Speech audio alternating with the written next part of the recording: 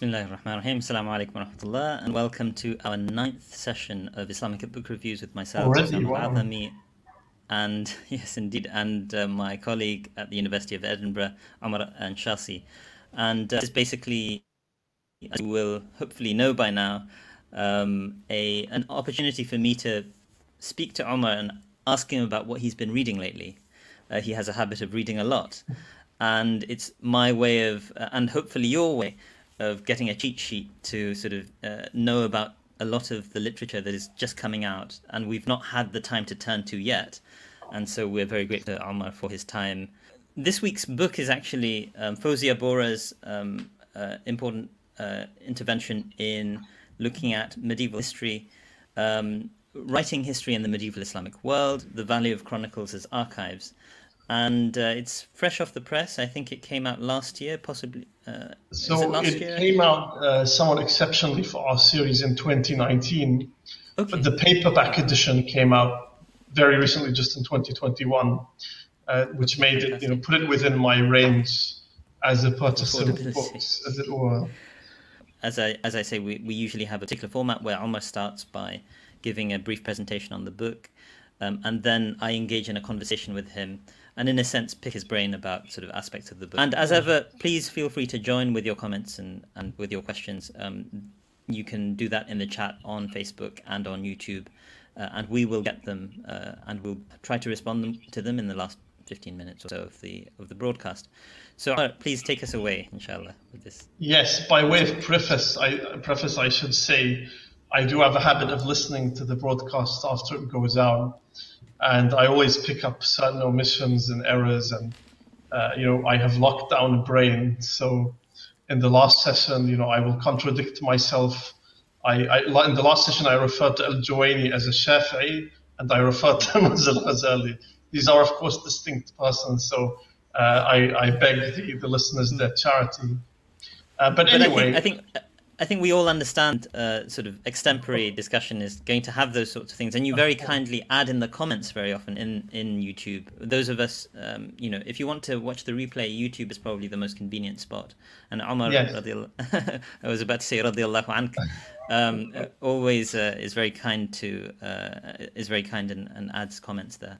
Yeah. So any readings, by the way, we refer to important articles and things. I also post the references.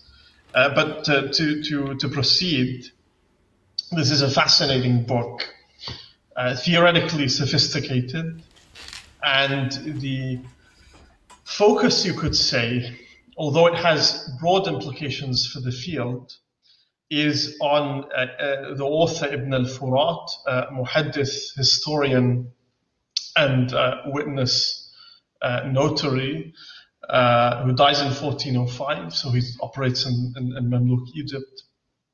And his history, Tarikh al-Duwal wal-Muluk. The interesting thing about this history is it is mostly lost, but a few volumes remain. I think the original would have been around 100 volumes, Fawzia states, of which there are some extant, and the collection of which is scattered all over the world. It is, as was very popular in that context, a world history that takes one all the way from creation until the author's day, of which the period from creation to the early Islamic period is extant, as well as the chronicle from the years, I think, 501 to 799 of the Hijrah. And it is a unicum copy, so there's only one of these remaining bits of it. And most of this two series, so this first series taking you to early Islamic history, and then the second part, extant, housed mostly in Vienna, which covers the later years. And in particular, Fawzia is interested in exploring the value of Ibn al-Furat's chronicle as a kind of multi-layered source, if you like. So the title or the subtitle of the book, The Value of Chronicles as Archives. Yes, it is a chronicle in the conventional sense. It is analytic, so it is arranged by years. as the case of Tabari's Tarikh and so on, once you get later into the period. And although it's a unicum, and it does not seem to have been copied at all, or very little, it was widely influential, especially on later Mamluk historians. And its significance really to modern historians is for the ways in which it preserves early sources about the Fatimids. So the Fatimids, or the traditional image of the Fatimids, is they did not really patronize historical learning, or there aren't really official histories of the Fatimids produced by state-sponsored authors that span the kind of whole range, or most of the range, of that dynasty's duration. But nonetheless, Ibn al-Furat does draw on, in various kind of semi-official capacities, state servants and others, witnesses to the Fatimid reign, did write chronicles and things. Now, none of these survive as kind of independent sources. So part of Ibn al-Furat's value is that he preserves lost sources. Unlike many other Mamluk historians who discuss the Fatimids, he is very scrupulous in his citation of sources. He almost always indicates where his text is coming from, and he acknowledges the authors. And like some Mamluk authors, his approach to the Fatimids is somewhat non-confessional. So the archive, if you like, or the historiographical voice takes precedent over the sectarian one. And indeed, you do find other historians in the Mamluk period who gave the Fatimids, in some sense, a fair hearing. Al-Maqrizi, in his work Itti'ad al-Hunafa, and Ibn Khaldun to some extent as well. And later kind of Mamluk authors like Ibn Hajar al-Asqalani indeed criticize authors like Ibn Khaldun and Al-Maqrizi for taking seriously the genealogical claims of the Fatimids. But Ibn al-Furat is crucial because he preserves these early sources, and in the book's very extensive appendices, Fawzia edits and translates all of the unique material collected by Ibn al-Furat, especially on the later Fatimids of the last century or so of Fatimid rule. The Fatimid dynasty comes to an end in 1171 of the Common Era, and he preserves around 40 reports or clusters of reports on the Fatimids, around 55% of which is unique material not found in other sources. So, as I said, a theoretically sophisticated work that makes us or poses all kinds of questions about the binary between narrative versus documentary sources. He preserves many documents, and historians kind of often make this distinction between supposedly unreliable narrative sources and documents, which are the real thing, as it were, of history that allow us to reconstruct what really happened, to use this Rankian phrase. Right. Thank you very much, Amar. And I mean, I think one of the interesting and valuable things in this text is also that it's bringing out this figure who is largely unknown. She kind of situates him, if I recall correctly in the introduction, she talks about the knowledge we have about someone like Ibn Khaldun, who's very, very well known, by contemporary historians. I apologize about my son's noise in the background. Fine. This is live. Occasionally that might sort of jump in, but I'm just sort of wondering in terms of, you described his work as a unicum, but at the same time, and suggested that it's not been copied a great deal. But at the same time, you're saying that it's very influential. How on earth does that happen? Very interesting. So Ibn al-Furat dies in 1405. He finishes his history, I think, in mid-1401. And after his death, his son sells it. And based on the Vienna copy, which and most of the second series, the second part of the extant bits are housed in Vienna, we have ownership marks and various things. So Ibn Hajar al-Asqalani certainly drawn it. Sakhawi, Ibn Tulun, and other major historians, especially of Egypt. So it's hopefully not entirely, well, hopefully it's apt, but he's historically speaking a kind of eminence grise. He's there behind the scenes.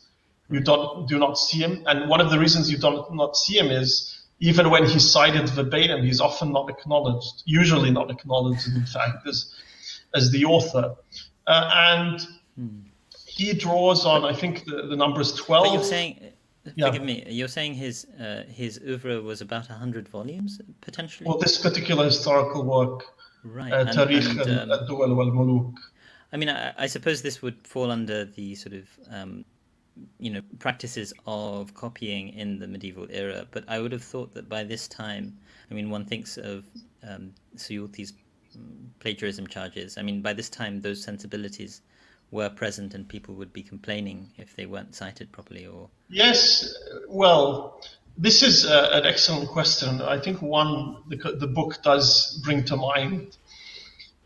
There still hasn't been a serious treatment of the notion of plagiarism in Islamic culture. Now, Joel Blecher in his book, Said the Prophet of God ﷺ, has a kind of really interesting series of comments, especially in the context of the rivalry between Ibn Hajar al-Asqalani and Al-Aini, and their respective commentaries on Sahih al-Bukhari. And he also discusses Suyuti, who rebutted these charges of plagiarism.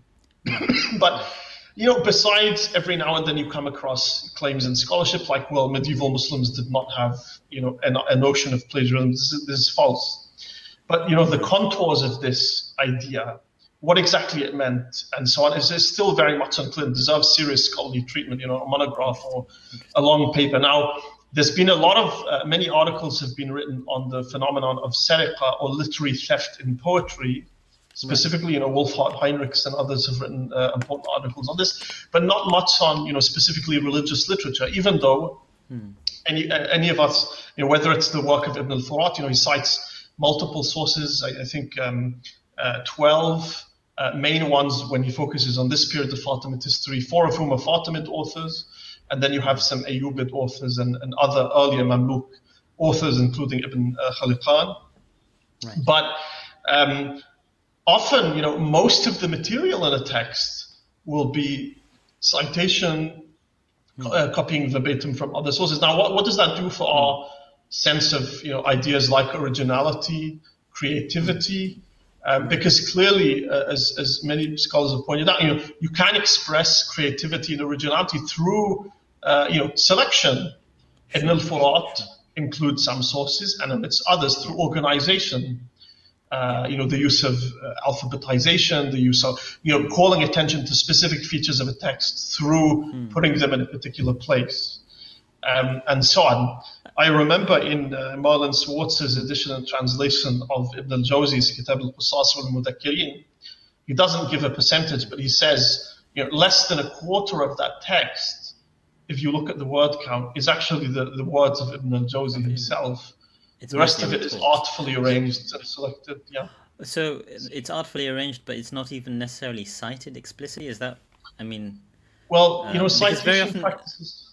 Yeah, I mean, I think, you're right that this deserves a study, because I feel like I'm sort of perhaps asking the wrong questions in some cases. One thinks in hadith studies, for example, I've heard of the expression sarqatul hadith, the notion of narrating a hadith which you do not actually have a legitimate isnad for. I think certain people would have considered types of wijada to be sarqatul hadith at certain points in Islamic history. Yes, and hopefully we will have an episode on Garrett Davidson's very important book. Right.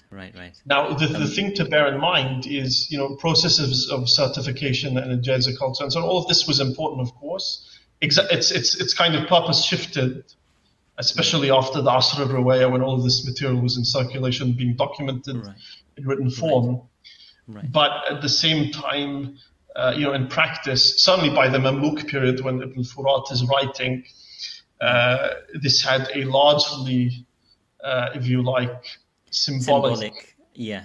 function. I mean, it was for barakah and so on, and I mean, I liked, we're varying slightly, of course, but the notion of ijazah li ahli zaman and things like this. So, but that's in hadith studies. I think with respect to history, I mean, one would have thought tarikh is a kind of cognate discipline of hadith studies, but it looks to me, as someone who's not necessarily a specialist of chronicles of those periods, that it really became a tradition of its own, with its own sort of like norms.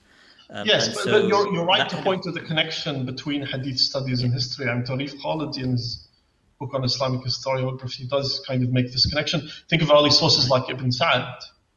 This is, and he was kind of concerned with documenting hadith. Yes, and mentioning which but by the time we're looking at Fawzia's sort of like the book, the period that her book is concerned with, it seems that you're saying that kind of citation is not what's happening. In a sense, Ibn al-Furat's sort of documentation of certain activities at a certain period of time are kind of eyewitness accounts which do not need to be cited as eyewitness accounts of Ibn al-Furat, but rather these are reports of what was happening there.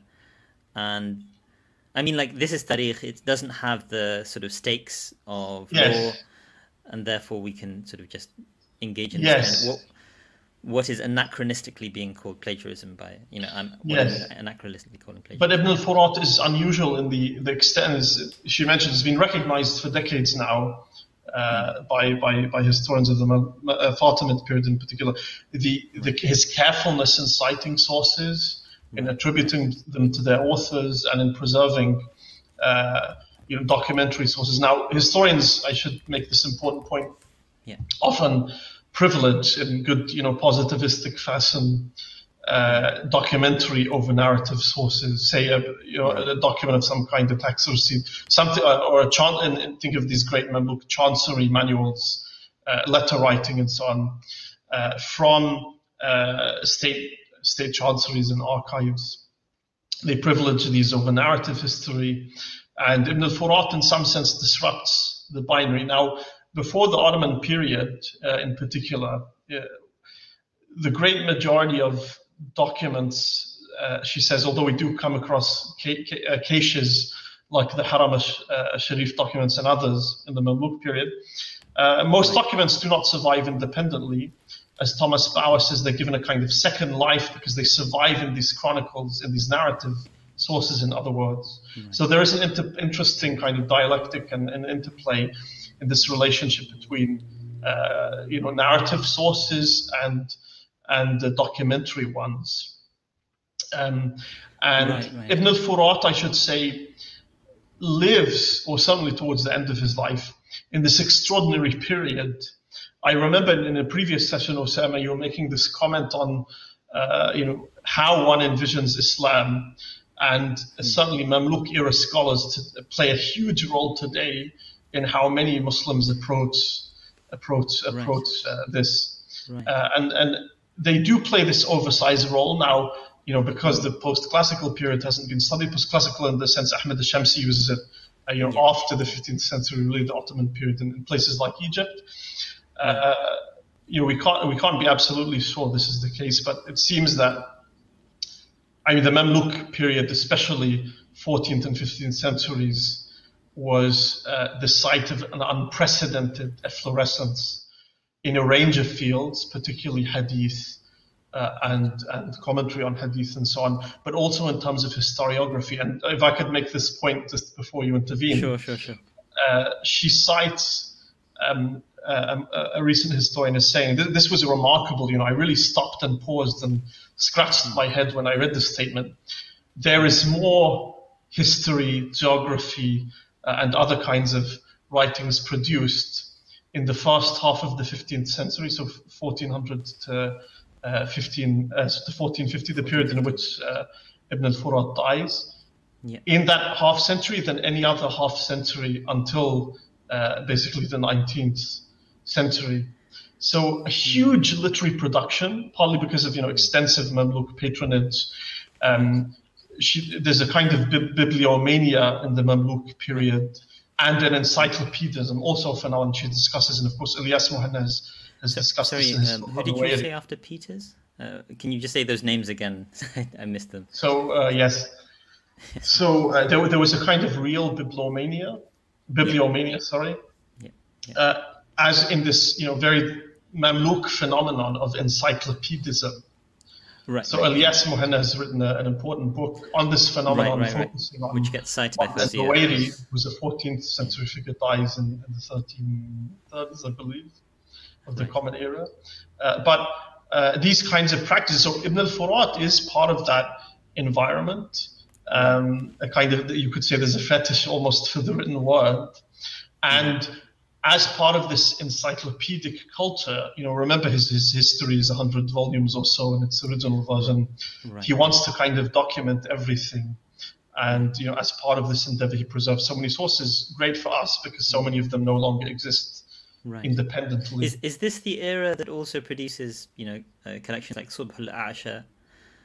Precisely. Yes. So our friend Al-Qalqashandi features a couple of times in this book. If you can think of another, encyclopedias of various kinds. Subh al-A'sha is really a chancery manual, how to produce official documents and so on.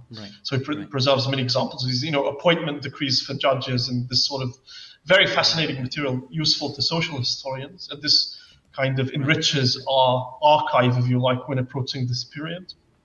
But also, things like Ibn Fadlallah al-Umari or Nuwairi, I mean, these are really encyclopedic works meant to kind of fill you in on what you should know, really, if you're an educated, refined gentleman. Elias puts it in his book, The World in a Book, right? Yes, precisely. Yes. And I wanted to just briefly comment on, the remark you made, which is fascinating, that the amount of history produced in the first half of the 15th century kind of dwarfs anything that came after it. And or indeed before. Fascinating. And you sort of referenced also the, you said that I had commented how, our vision of Islam is, I'm of course drawing on Ahmed al-Shamsi's conception, not conception, but the way in which he has brought to light the extent to which our perception of what Islam is shaped by these sort of choices by certain invisible actors. And in a sense, I think just by the sheer literary production of the Mamluk era, and the Mamluk era is of course far vaster than that.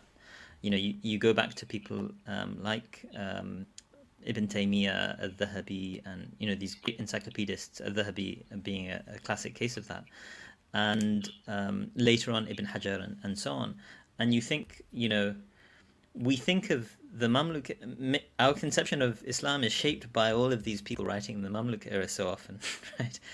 And the power of the word sort of has a hold over us, I think, to this day. Yes, partly so many works extant from that period because it's relatively recent compared to us, unlike 8th and 9th century Baghdad.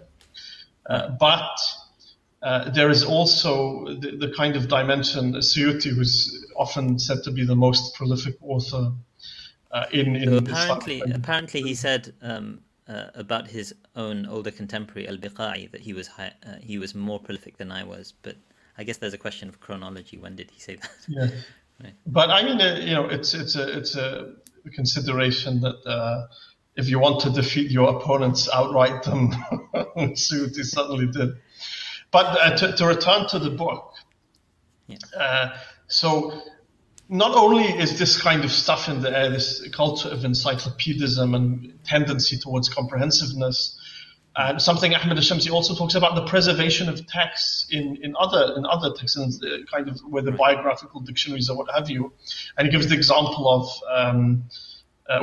we can think of an example. So in Tabaqat al-Shafi'iyya, of Ibn of the Subki, he preserves works that are otherwise lost to us. Whole treatises, dozens of pages in length, and Ibn al-Furat is kind of a part of this culture, but par excellence, if you like. Right. No, I was just going to say. I think the example that Ahmed gives, if I recall correctly, is Usul al-Tafsir of Ibn Taymiyyah being preserved entirely in apparently the Sharh of the Ihya of Zabidi, which seems to, if I recall correctly, it would be a bit. I'm aware there's a scholar, gosh, I can't remember if it's Aryan Post or someone else, who's actually writing on the textual history of the Usul al-Tafsir of Ibn Tafsir. Taymiyyah, if you like. I mean, it's also cited. I mean, I don't believe it's cited in its entirety, but it's cited without attribution in Ibn Kathir's introduction to his tafsir. Right. So, multiple means of preserval. And of course, we can also study, why was it printed in the 20th century and what were the choices that kind of led to this. It's come out in many editions. And as well as encyclopedism, you have what Fawzia calls the kind of archival mentality. Not only the instinct to preserve, but this, citation of documentary sources. So he, in some sense, he straddles this binary between narrative and archival sources. So she actually sort of spends a little time on the theory of the archive, so to speak, and thinking about exactly what an archive is in a way that, as someone who's not familiar with that tradition of scholarship, it kind of gave me a different perception or perspective on what exactly an archive is meant to be. And I wonder if you would like to talk a little bit about that. Yes, so she draws especially on post-structuralist theory, and she uses terms like archivality, and there's an explanation of these in the early part of the book. Right. But the archive should not be thought of primarily as a space. Right. We're thinking, especially when it comes to Ibn al-Furat, we're thinking of archivality in the archive as a kind of practice. Right. So think also of Brinkley Messick's book, which we may wish to do an episode on. He kind of the more recent one, but anyway, he kind of also appeals to this terminology of the archive. I have to say the kind of post-structural series is a bit of a blind spot for me, to put it mildly. And yes, but it does enrich the analysis, and in my view, it does help her to drive her argument forward. Right. And in particular, I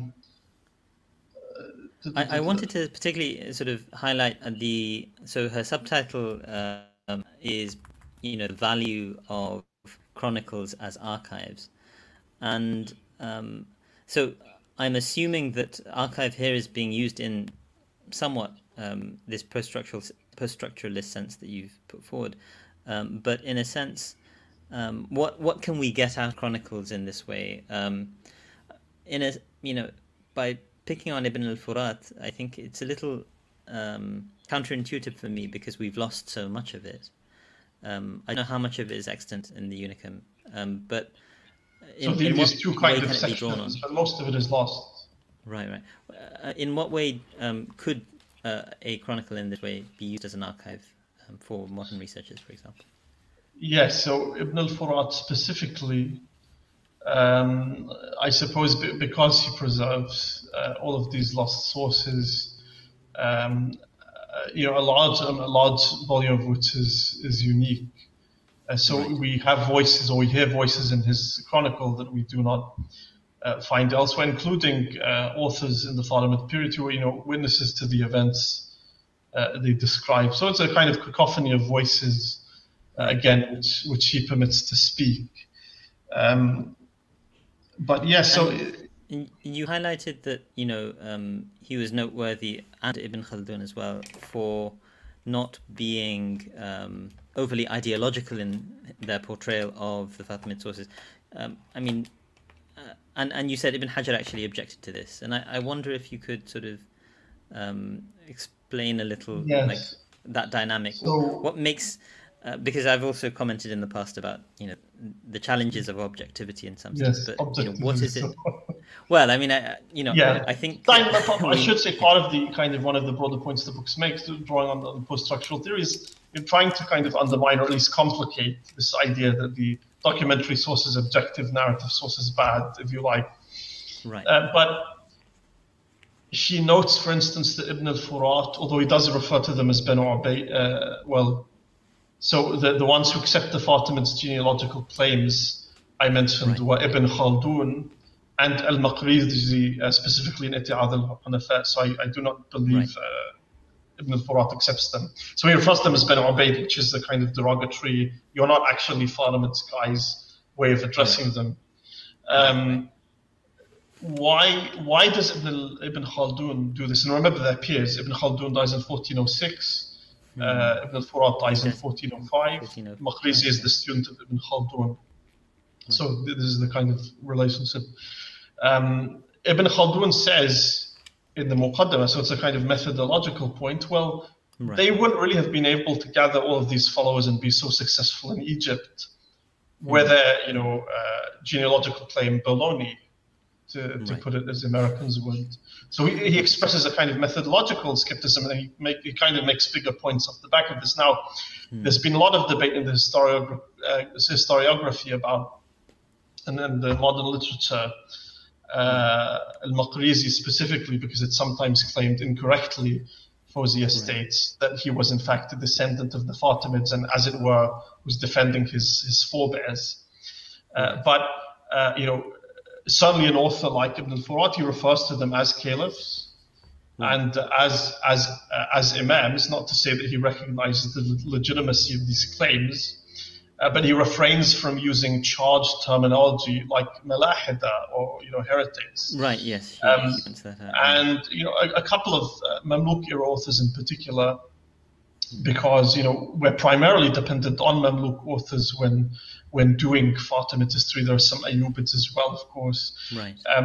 You find these kind of diverse trends. Some are condemnatory in tone, but others regard the Fatimids as having, in some sense, put Egypt on the map, and they do celebrate some of the achievements of the Fatimids. These are all Sunni authors, we're talking about. Fascinating. Right. Fascinating. I mean, I wasn't aware of what might be perceived as somewhat adulatory sort of takes on the Fatimids, especially since they were seen as such a threat by the Abbasids, of course. But I guess this is centuries later in retrospect, and saying, well, they didn't really sort of ultimately do that, and they're not very important anymore. So now we can talk about them with a certain degree of distance and not feel threatened by them. Yeah. There is a kind of black legend of the Fatimids, if you like, and I know there's an excellent thesis on this, whose name I will post in the comments for the video, on Fatimid traditions of learning under the Fatimids, and especially what happened to the Malikis and then chains of authority and teaching practices and so on under the Fatimids. Right. There's a kind of black legend that the Fatimids. Sorry. Ibn Abi Zayd al-Qayrawani comes to mind, as this figure who sort of lived in the Fatimid Egypt. Yeah. Well, he's Qayrawani. Well, I mean, no, he's. Yeah. Sorry, I'm mixing up states, aren't I? That's fine, but now, there is this legend that they put, and there would have been, I imagine, some persecution of Sunni ulama, but for the most part, the population was left as it was. There's some debate about whether or not, in different periods of Fatimid history, Sunni judges were appointed. But, for instance, some of our important early sources on the Fatimids, those who actually wrote, in the Fatimid period, often they were servants of the state. And people like Al-Qudai, she mentions the Shafi'i, who was a servant of the Fatimid state and wrote this important historical work, which partly commemorates them. And sometimes the Fatimid era authors, their confessional identity is not straightforward or clear. So there were, the authors on the Fatimid period that Ibn al-Furat draws on, mainly, Egyptian and Syrian, particularly Egyptian, but some Syrian as well. It's not always clear. Some of them were 12 Shia, others may or may not have been Sunni. And I mean, there's even a debate about the religious identity, which I find kind of odd as a non-specialist, of Al-Qadi Nu'man himself, the kind of chief judge of the Fatimids, and the guy who, it's not too much of an exaggeration to say, built single-handedly the edifice of Fatimid law. Da'im al-Islam and many, many other works which are of huge importance to Ismaili communities, the Bohras, certainly to this day. And that's interesting. I want to sort of, and this is perhaps a digression I should have suggested much earlier on in this session, but in a sense, can you give us an idea of the period, the rise of the Fatimids, in very sort of skeletal form, Yes. They come. I'll sort of take my own sort of attempt as someone who's not a specialist in that period, but I mean, I think of the Fatimids as coming about, you know, in a sense, in their earlier periods when they were suddenly a strong state and they were doing their dawah, etc. They were a threat to the Abbasid Caliphate. You know, we're thinking Mawardi, Juwayni, Al-Ghazali, their kind of responses to this. But later on, they kind of, in a sense, are really affected by the Crusades, which start up around, you know, during Ghazali's later life, so to speak. And thereafter, the rise of Salahuddin al-Ayyubi as a sort of a scion of, forgive me, my history is kind of, but Nuruddin al-Zengi is coming from a, you know, different kind of clan and family and so on. But in a sense, these people come, and Salahuddin al-Ayyubi basically comes and vanquishes the Fatimids, and of course takes the Azhar and converts all of these sorts of things. The Azhar was established by the Fatimids. So we're talking about a period which is not immensely long that they were in power, and there were plenty of Sunnis living in Egypt at that time, and it wasn't really my understanding. The majority of the Muslim population. And you have the debate about when exactly Egypt became majority Muslim. Some would not date that until the Mamluk period, as in the work of Tamir al-Laikis had some discussion of this. But yes, the Fatimids kind of emerged with kind of state power, if you like, in... And forgive me, just one more point, which is that they were relatively sort of easygoing with having all of these sort of non-Fatimids. They didn't necessarily, my impression is they didn't necessarily impose that, you know, setting aside their geopolitical aims and their desire to sort of be a counter-caliphate to Sunnism, so to speak. Within their state, they seem to have been largely benign towards the Sunnis. Is that a fair sort of assessment? Well, I mean, you know, they appointed Ismaili judges and, of course, patronized Ismaili learning, set up institutions of higher education and so on. Right. I mean, I'm really not the expert. Right, fair enough. I also don't want to depart too far from. So they emerged in the Maghrib, and already, so Al-Qadi Nu'man himself writes what is a very important source, and the Institute for Ismaili Studies, in collaboration with Oxford University Press, has edited and translated many of these interesting sources that cast light on the Fatimids. So Qadi Nu'man writes Iftitah al-Da'wah, which is a kind of important early account of the rise of the Fatimids, as it were, and they then transfer to Egypt, which they rule for approximately two centuries or so before they're brought to an end by Salahuddin in 1171. But, you know, politics makes strange bedfellows, and the kind of, you know, one thing we ought to emphasize is, you know, the sectarian boundaries, of course, take time to crystallize, but even once they have, theologically speaking, as indeed is the case today, relations, sectarian, you could say, intersectarian relations are a complex phenomenon. Right. And they're amenable to the same kinds of analysis as any other social and political phenomena. Something Osama Makdisi really emphasizes in his book on the ecumenical frame, or age of coexistence, anyway. A book we should perhaps do an episode on. So we don't want to centralize about these sectarian relations as well. Forgive me, Osama Makdisi's book just came out, I think, right? A year ago or so? A year ago or so. Right. So, but important, I mean, again, I don't want to depart too much from... Sure. I mean, these are all, I think, very useful and important sort of ways of thinking about, you know, the themes that are addressed in this book. And I think, you know, in a sense, we're grateful for Fawzia for allowing us to engage the work in this way that allows us to branch out to so many other dimensions of the ideas that are found within it. Yes, so as I said, it is a book that does have broader implications for the field, for doing history, for ideas of, you know, this binary, for instance, between documentary narrative sources, you know, how Ibn al-Furat reflects the kind of this late Mamluk context, and how he exemplifies, you know, certain trends within the writerly culture, if you like, of later Mamluk Egypt and this kind of thing.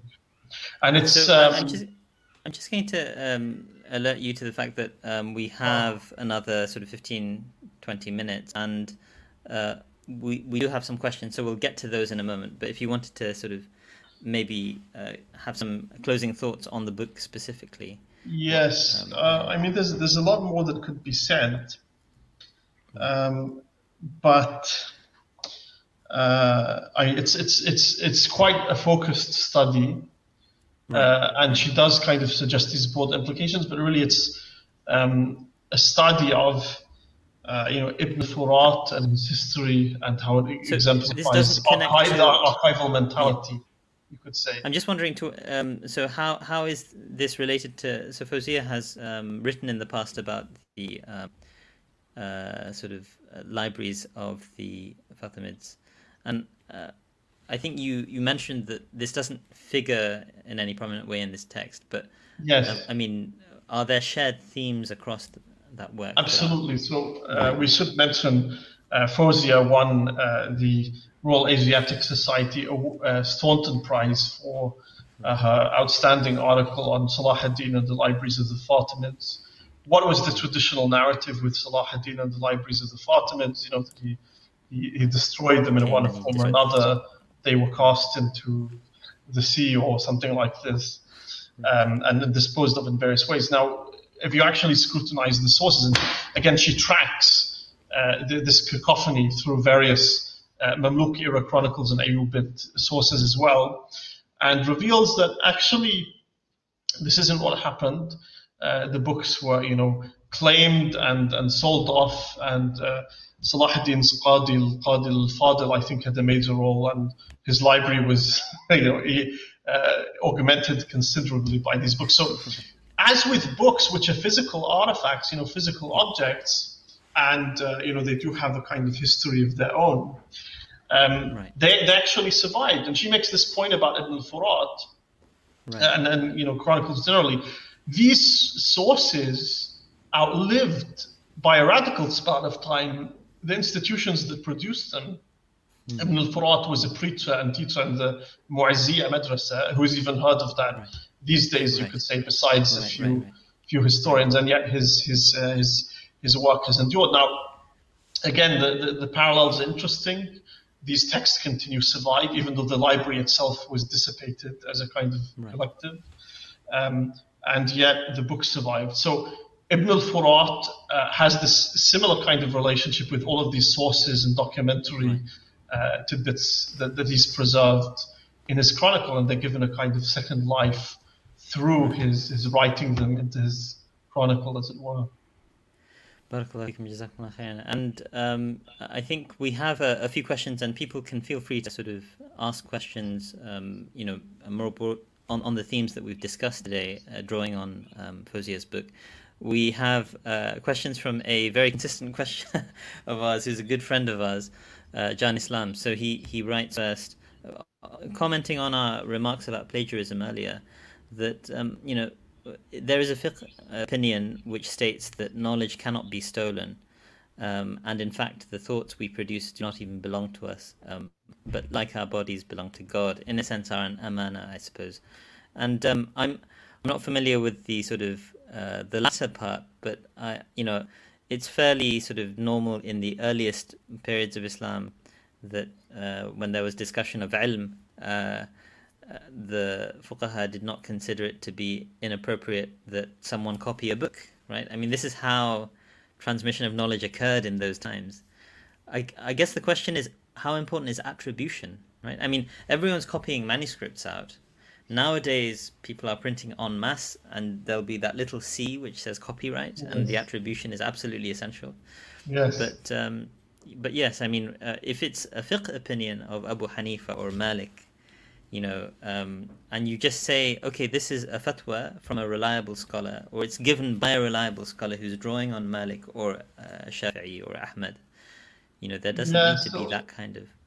It really depends on the context. So, certainly attribution would have been important in contexts like hadith reporting. Right.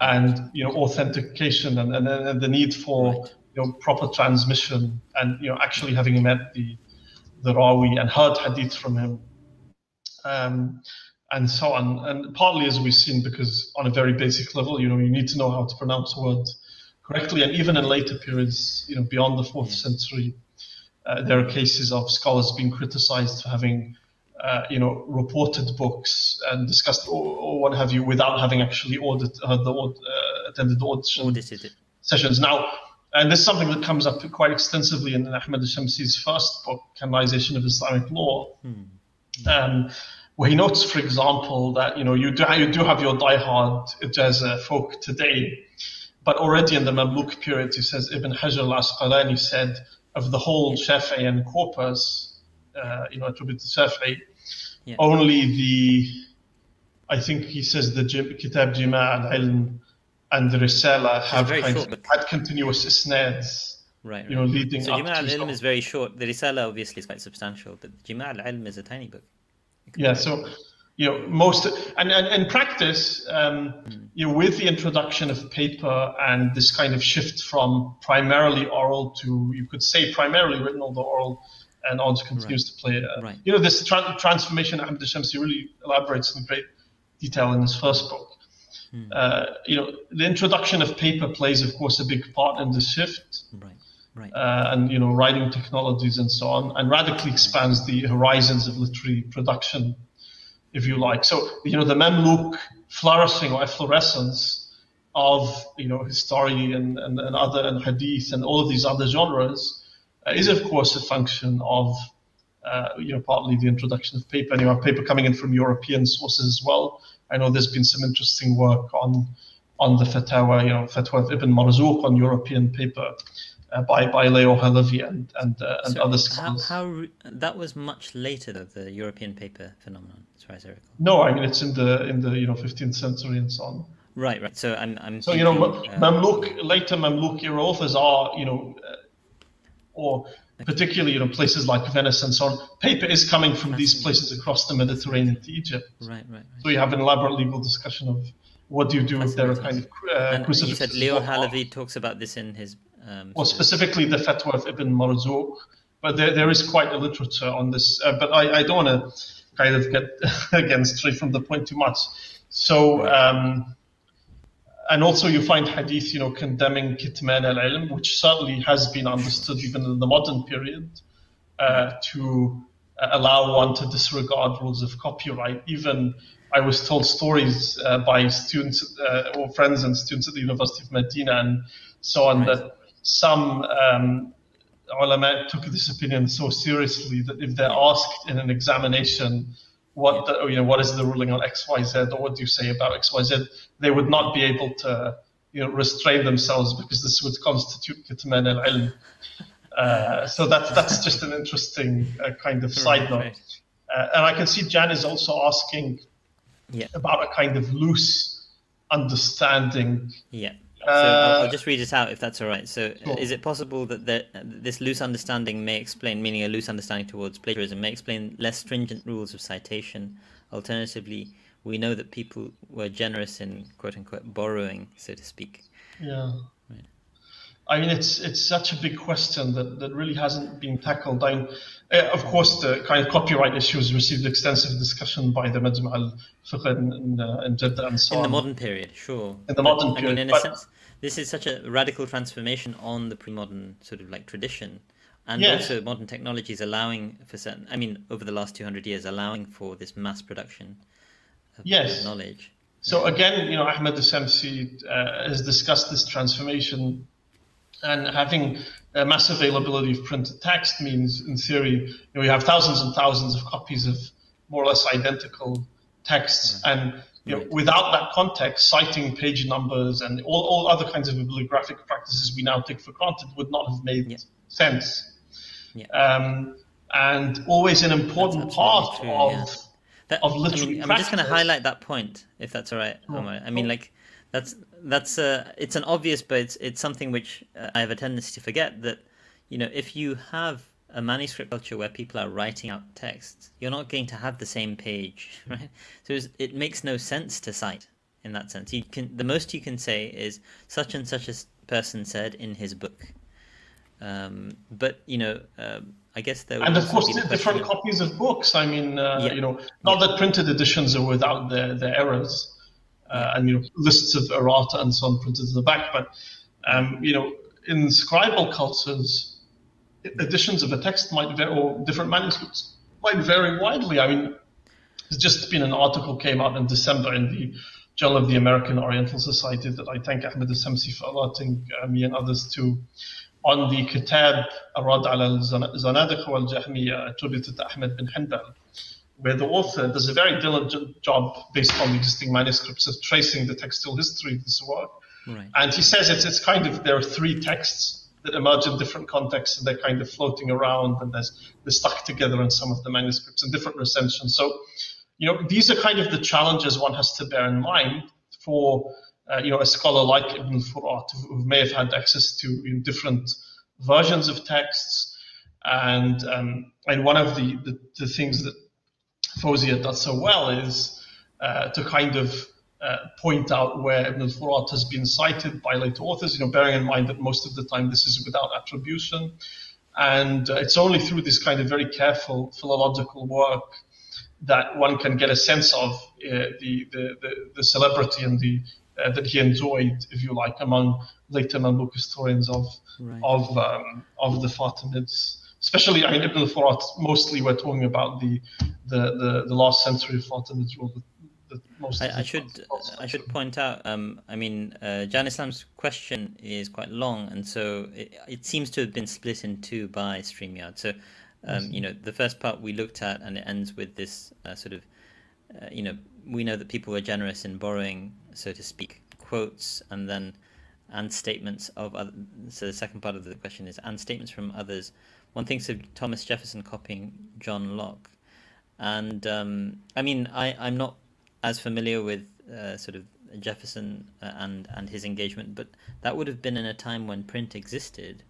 So that's interesting. I mean, again, it takes a while for a serious culture of copyright to emerge. Yes, but Suyuti was accused of plagiarism. He was accused of passing off works, found in the Mahmudiyya Library, which is the largest public library in this period in the Mamluk domains. Finding works there, writing his name. What was at stake? I mean, what's at stake today is something very specific, which is the monetary consequences of copying a text for the author and in particular the publisher, because the publisher is usually the agent in the legal process. But what was at stake in that context? Because no one's making money per se out of this. It's just pure reputation. Not as such, yeah. So, yeah. I mean, this really deserves further study. It's not absolutely clear. I mean, partly it's about prestige. So, in the rivalry between Ibn Hajar and Al-Aini, clearly, these are both commentaries on Bukhari that are, highly intertextual and cite many, many sources and so on. But at the same time, there is clearly originality, right, as well. However we understand this concept, it was important to the authors. Ibn Hajar understood he was doing something unusual and important, if you like. I mean, I think our conceptions of originality are sort of very distinctive in the, you can say, post-Renaissance era, post-Enlightenment era. And the term originality has this kind of mystique around it, I think, in cultures. But you do have, notions of originality in poetry and even in sort of like ijtihad. And there's one thinks of Ibn al-Arabi, Al-Qadi Abu Bakr, going to the sort of Mashriq and gaining this knowledge and coming back to the Maghrib and saying that, I've brought ulum that no one has, and so that, there is that sort of recognition that a type of originality is desirable, but I think there's a kind of an importance to originality in a modern Europe. But the contours of the concepts themselves, plagiarism, originality, creativity, these really do vary by context. It's very nice to see Sher Ali Tareen, a good friend of both myself and I assume Omar, you know Sher Ali personally. Yes, and we discussed an episode in hopefully the near future, inshallah, on his excellent book Absolutely. I Depending on mean, committed we both love your book, and we look forward to discussing it. But thank you very much, Sheikh Ali Tareen. For those who are on the podcast, is kindly saying, "Excellent podcast, great idea and discussion." Many thanks to you, both of you, and thank Yes. you, Sheikh Ali, And the New Books in Islamic Studies podcast, I enjoy tremendously. Absolutely, of course, as a hand in hand. Many other podcasts. I mean, where you could say there's an embarrassment of riches, particularly in the COVID era. I myself listen to many, whether it's the long-standing and well-known Ottoman History podcast, or indeed New Books in Islamic Studies, or the Abbasid History podcast, which is also very fun. So I do commend all of these to our listeners. And we take inspiration from them for our own work at the end of the day. Yes. We have come, very much to the towards the end of our discussion. I wonder if we should perhaps briefly discuss next week's sort of offering, inshallah. So, Omar, sure. if you could kindly, inshallah. Great.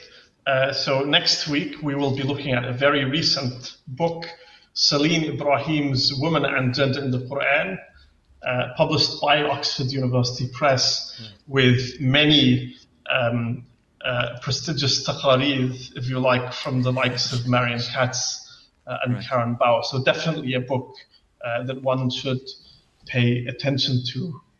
I can see an important question, by the way, from Iftikhar, Dr. Iftikhar Malik of Bath Spa University. Okay, sure. I've got it on the screen. Please, I'll have a quick read of it for the podcast listeners. In the case of Indian history, and for that matter, other such traditions, the European classification under ancient, medieval, and modern is problematic, as they conflate with Hindu, Muslim, British phases. This is actually a point that's highlighted by Fawzia in the introduction. Yes. And thus induct a hostile communalism into scholarship. Do we see similar problems, a similar problem with medieval here and other studies that on that period in reference to other regions of the Islamic? And we neglected to highlight this, but this is precisely a point that Fawzia does discuss excellently this problem of terminology.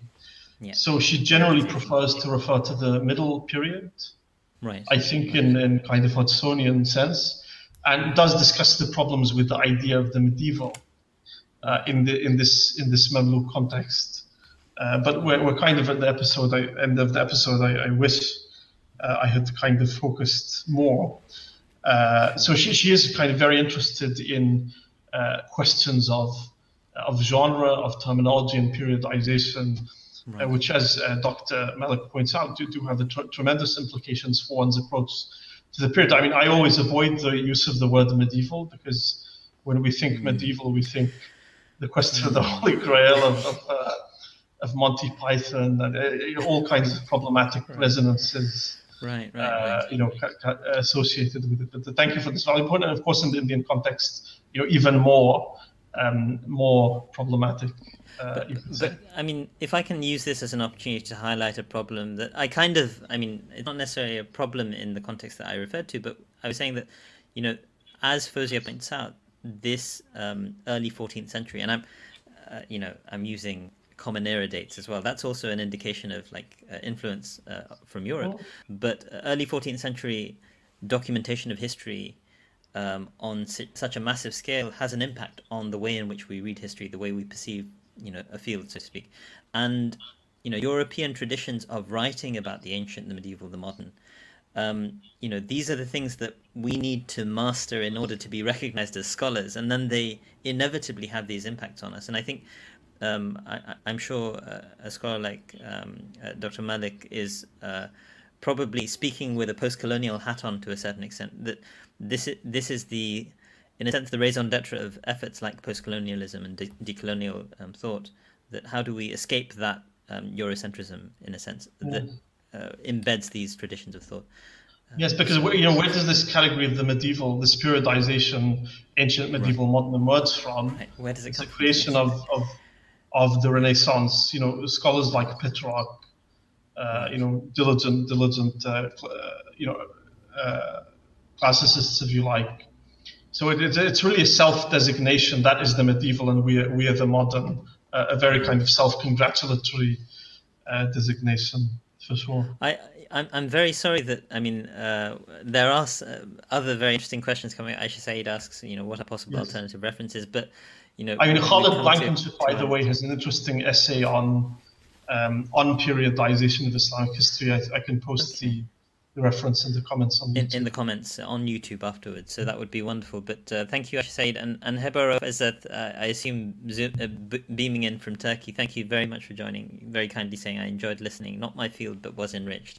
Yes, and it is an enriched and enriching book, which I commend to our audience. Absolutely.